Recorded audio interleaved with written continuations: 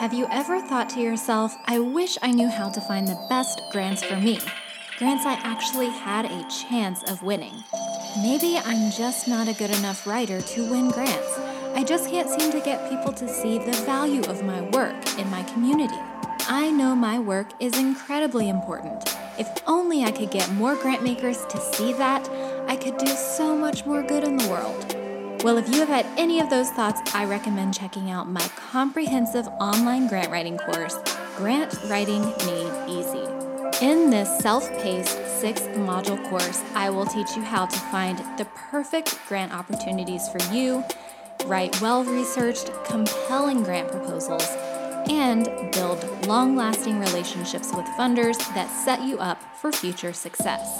Grant Writing Made Easy is the fastest way to learn everything you need to know to write grant proposals that help you fund the incredible work you do and leave your mark on the world.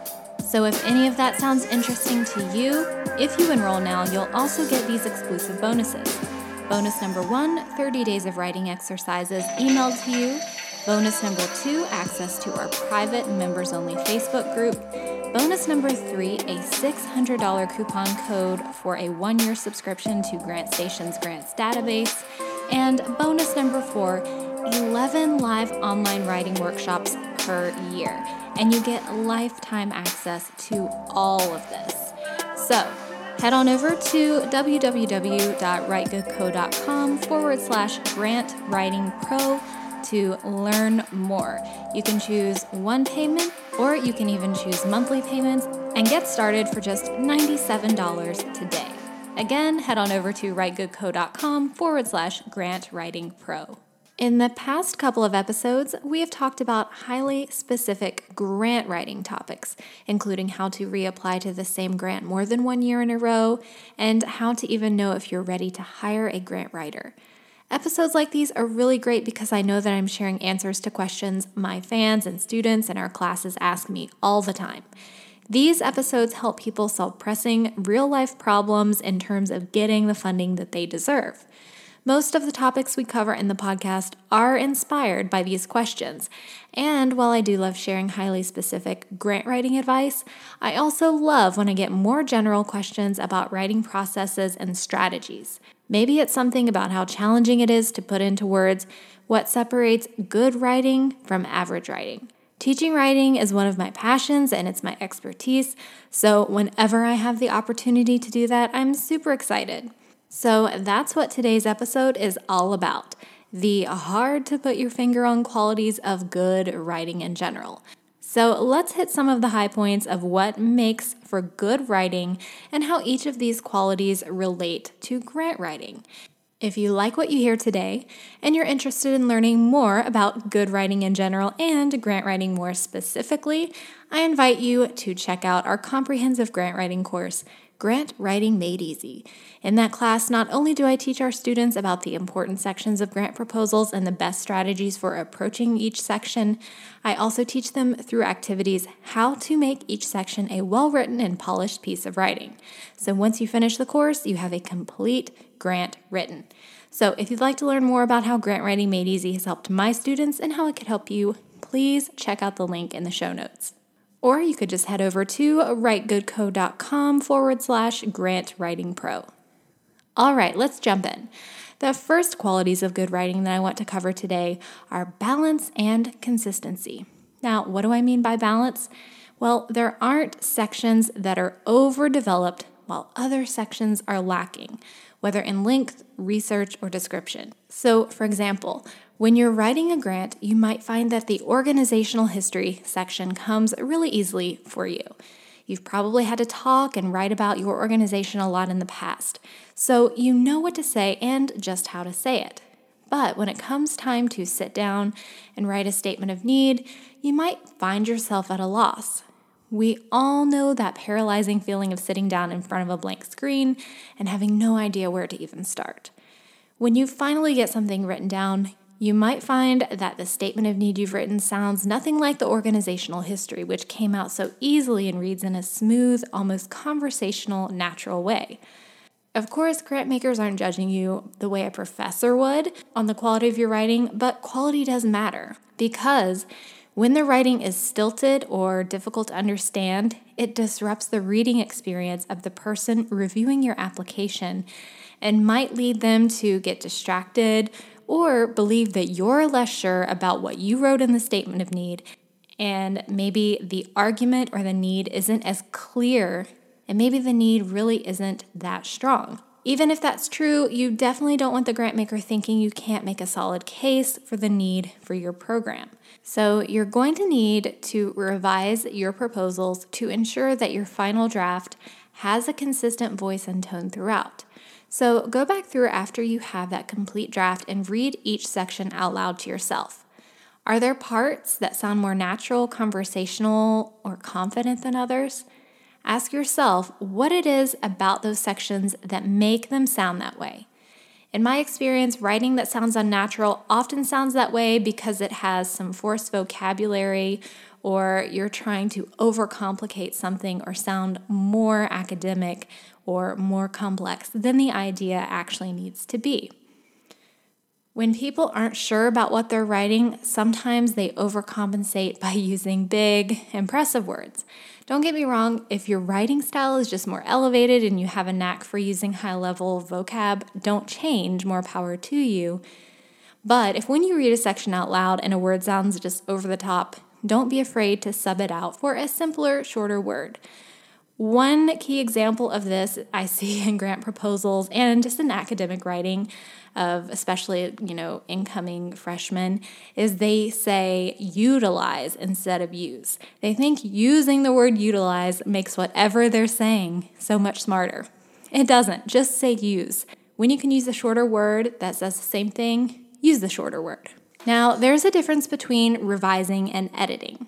When it comes to revising, I recommend putting a few days between the writing and the revising time. So try to finish the draft of the proposal several days before the grant is due. Then take a day or two away from the draft, and when you come back to it, there will be enough distance between you and your writing that you should be able to pick up moments of inconsistency or gaps in your logic. Or better yet, have another skilled writer give you feedback on your draft. Now, if a writing exchange is something that you're interested in learning more about, definitely tune into the next episode. I'll be talking about how you can make writing, editing, and revising a collaborative process. Okay, another thing that contributes to a lack of consistency and balance in writing is huge shifts in the length and complexity of sentences. A really long sentence every once in a while might be necessary for describing a difficult part of the theory that supports your work, for example. But if you get to a section when you're reading your draft out loud that doesn't sound like yourself and sounds stilted, maybe because you can't even make it to the period without gasping for air, don't be afraid to chop up those sentences into smaller parts. As with word choice, sometimes with sentence length, shorter can be better, and variety is always better. Finally, I want to talk a bit about how to integrate quotes into your own writing. So this is especially important when you're doing a statement of need. One of the most common causes of writing that sounds inconsistent or choppy is that the writer is relying too heavily on quotes to prove their point, to make their argument. So quotes are a great way to lend credibility to your argument, but there is such a thing as having too many. I challenge my students to try to summarize or paraphrase as often as they can. The only time you should use an original quote is if it captures the meaning so perfectly that there's no way you could state it better, then use the quote. The key here is to always introduce the quote, so don't just drop it in there without any explanation of why you're using it. So sometimes it works to say something like, according to expert A at Think Tank Inc., then quote them. But other times it might be smoother just to quote the key phrases that hold the most meaning and integrate these 2 to 4 word quotes into your own writing and just include a parenthetical citation at the end of the sentence. Also, if you do say something like, according to expert A at Think Tank Inc., and then you quote them, you better, at the end of that sentence or after that sentence, explain why you're telling the reader this. What is this supposed to help them understand? All right, now that I've covered balance and consistency in your writing and how these qualities work in grant writing, I want to talk a little bit about descriptive writing. Description in a grant proposal is going to look a bit different than description in your favorite novel, but I want to make what I think is a useful comparison between the two. Whenever I read fiction that has incredible descriptions, I imagine myself almost as a non-speaking character in the story who stands at the edges of scenes and observes all that is going on. What I mean is that I can really visualize what's happening in the story as if it's happening around me, like it is a reality equal to the one that I live in. Writing fiction like this takes huge amounts of skill, practice, and work, but when you're writing a grant, your description of the program should also be so well done and detailed that people reading it who have little to no knowledge of your work can understand and picture your plan and its execution. You have an advantage here over the novelist who has to conjure scenes from her imagination, since what you're describing is real and in front of you. The key is to look at the program you're describing like you're taking it in for the first time. So when you're doing that, don't leave out information just because it seems so obvious to you that you couldn't imagine it another way. Another method for improving the level of description in your grant proposal is to include quotations from participants in your program. Of course, you'll have to get their permission before you use their words, but if there is someone who has had a positive experience with your organization, ask them to talk to you about it. If they say something particularly impactful, you should definitely include this in your proposal. Using quotes from program participants and telling their stories will make your proposal come alive.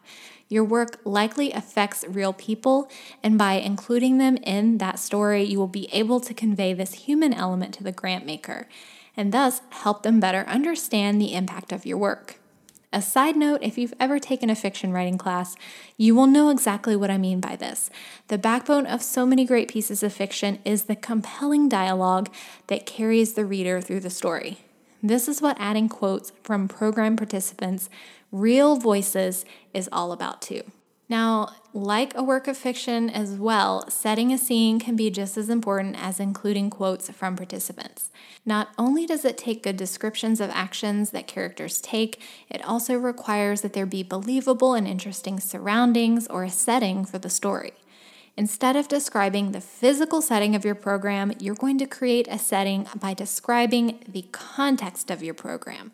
This is what the statement of need is really all about. So for us, that means describing what conditions in your community, your county, or your state, or your region make it so that your program is necessary to address the needs of your participants or to advocate for a particular cause. The setting in your grant proposal will be made up of statistics, news pieces, maybe descriptions from community members and program participants. Demographic statistics are particularly helpful in the statement of need.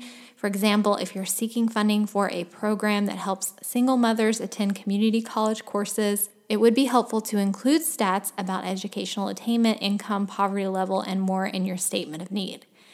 And like I explained earlier, it's very important to integrate quotes and statistics smoothly into your writing.